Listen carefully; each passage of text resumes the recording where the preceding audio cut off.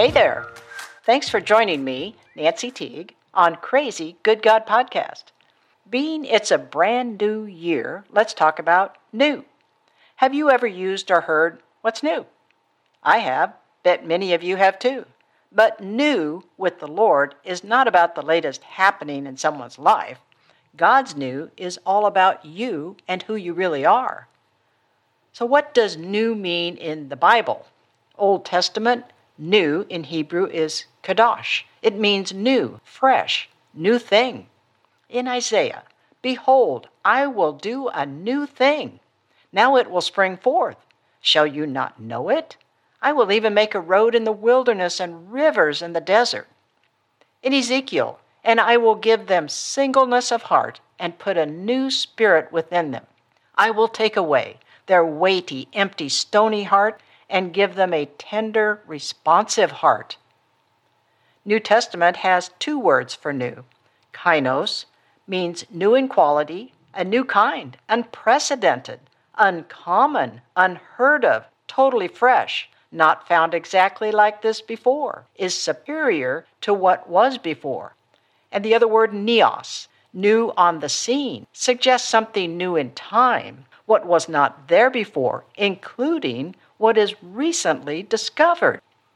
Jesus used both neos and kainos in his parable about wine and wineskins when talking to his disciples and the Pharisees who were judging up a storm at that time.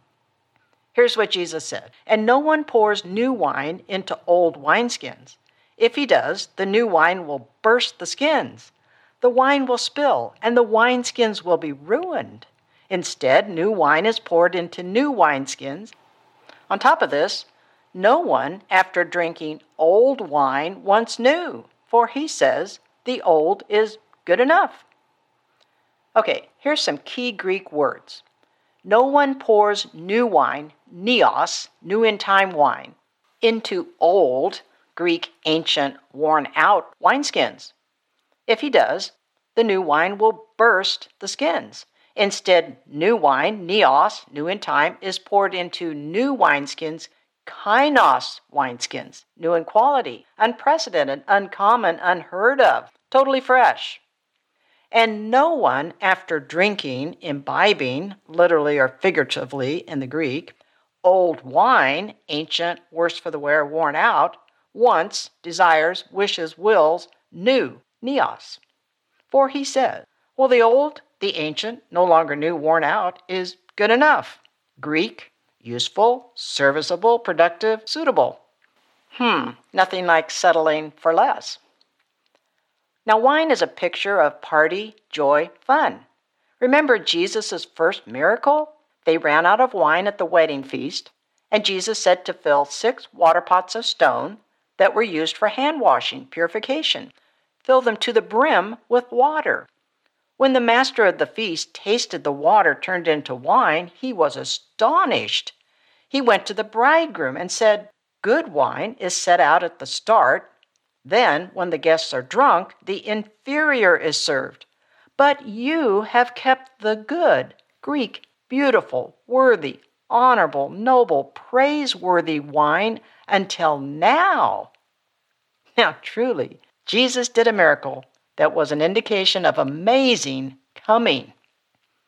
To my surprise, while pondering new, the Lord reminded me of a vision I had in 1988.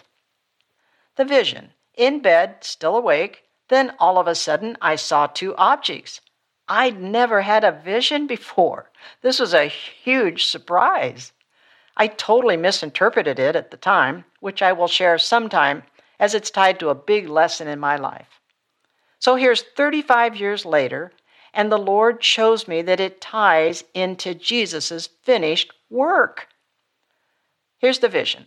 On the left, I saw what looked like a withered up, dry piece of leather, reddish, brownish color, lifeless.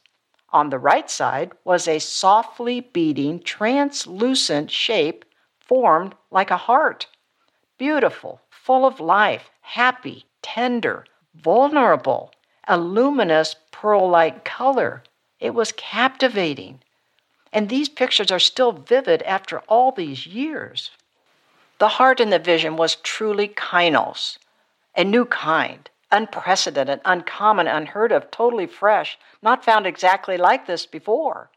And the dry, withered up piece of leather in the vision is like the old wineskin. It is a picture of our fallen Adamic nature, a picture of our false identity as a no-good sinner.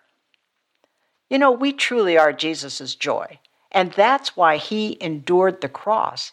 He restored us to our true identity through his death and resurrection. He abolished in his flesh the enmity, the law, like the old wineskin. And in his resurrection, he made one new kainos man, a new kind, unprecedented, unheard of, totally fresh. I submit to you, we are the new wineskins. Jesus did it. It is finished. The Pharisees of old, and even today, can be so stuck enjoying their old wine. It's good enough. They're comfortable in their religious traditions. Why change? Their self-righteousness makes it easy to judge others as they focus on their sin. But Jesus will not pour himself the new wine of joy and delight in old wineskins, the old man. Jesus dealt a death blow to our old man. Nothing but the best for his redeemed ones, and even those that are still blind to his wondrous finished work that restored their true identity.